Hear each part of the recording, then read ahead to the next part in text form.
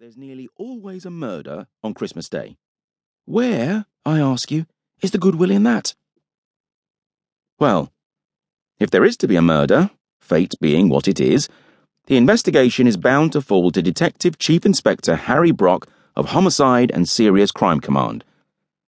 I know this because I am the said Harry Brock, and I'm assigned to HSCC West, a Scotland Yard unit that takes in that segment of London that stretches, wedge-shaped, from Chelsea out to Hillingdon, and all the hotbeds of villainy in between.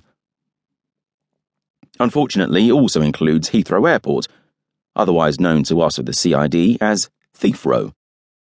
My girlfriend, Gail Sutton, and I had decided to spend this particular Christmas Day at her townhouse in Kingston.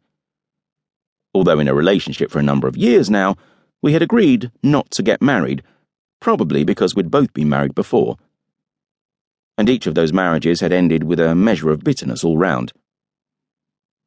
In my case, I had been married to Helga Büchner, a German girl who, at the time, was a physiotherapist at Westminster Hospital. She had pummeled my wrenched shoulder back to mobility, following a somewhat violent disagreement with a group of yobs in Whitehall when I was a uniformed PC. It had been a whirlwind courtship, followed by a marriage that my colleagues at the Nick said wouldn't last, even though it had taken 16 years for them to be proved right in their forecast. It had effectively come to an end when our 4-year-old son, Robert, had drowned in a pond. Helga had insisted on continuing to work after he was born, and had left the boy with a neighbour, as she had often done. It had not been a happy marriage, but that tragedy had signalled an end to it. Adultery on both sides became the norm, followed, inevitably, by divorce, when Helga announced that she wanted to marry a doctor at the hospital where she worked, and with whom she'd been having an affair for several months. The only advantage for me that had accrued from the match was that I'd learned to speak German fluently. On reflection, it would have been better and cheaper had I gone to night school.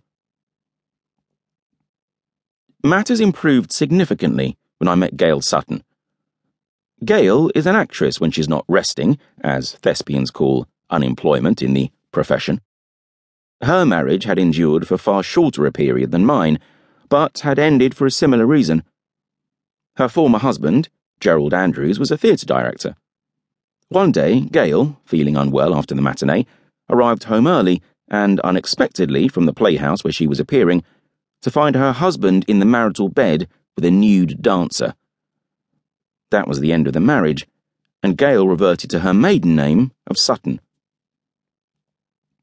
Andrews, however, had held an unreasonable and spiteful grudge against Gail, as though that unsavoury incident had been her fault rather than his, and he did his best to prevent her getting any decent parts thereafter.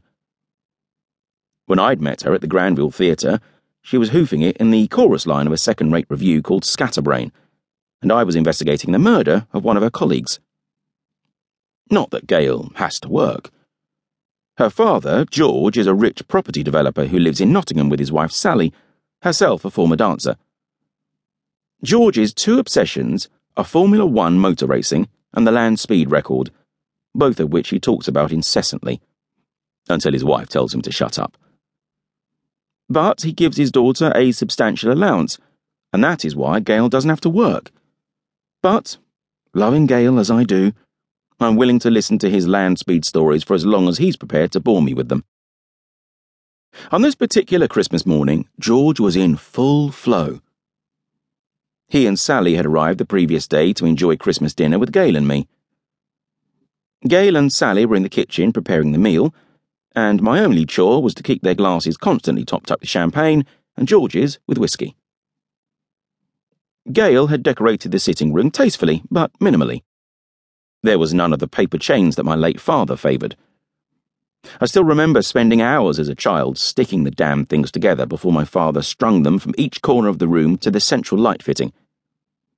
But Gail had put up just a few sprigs of holly, a number of bells, and, of course, the obligatory Christmas tree.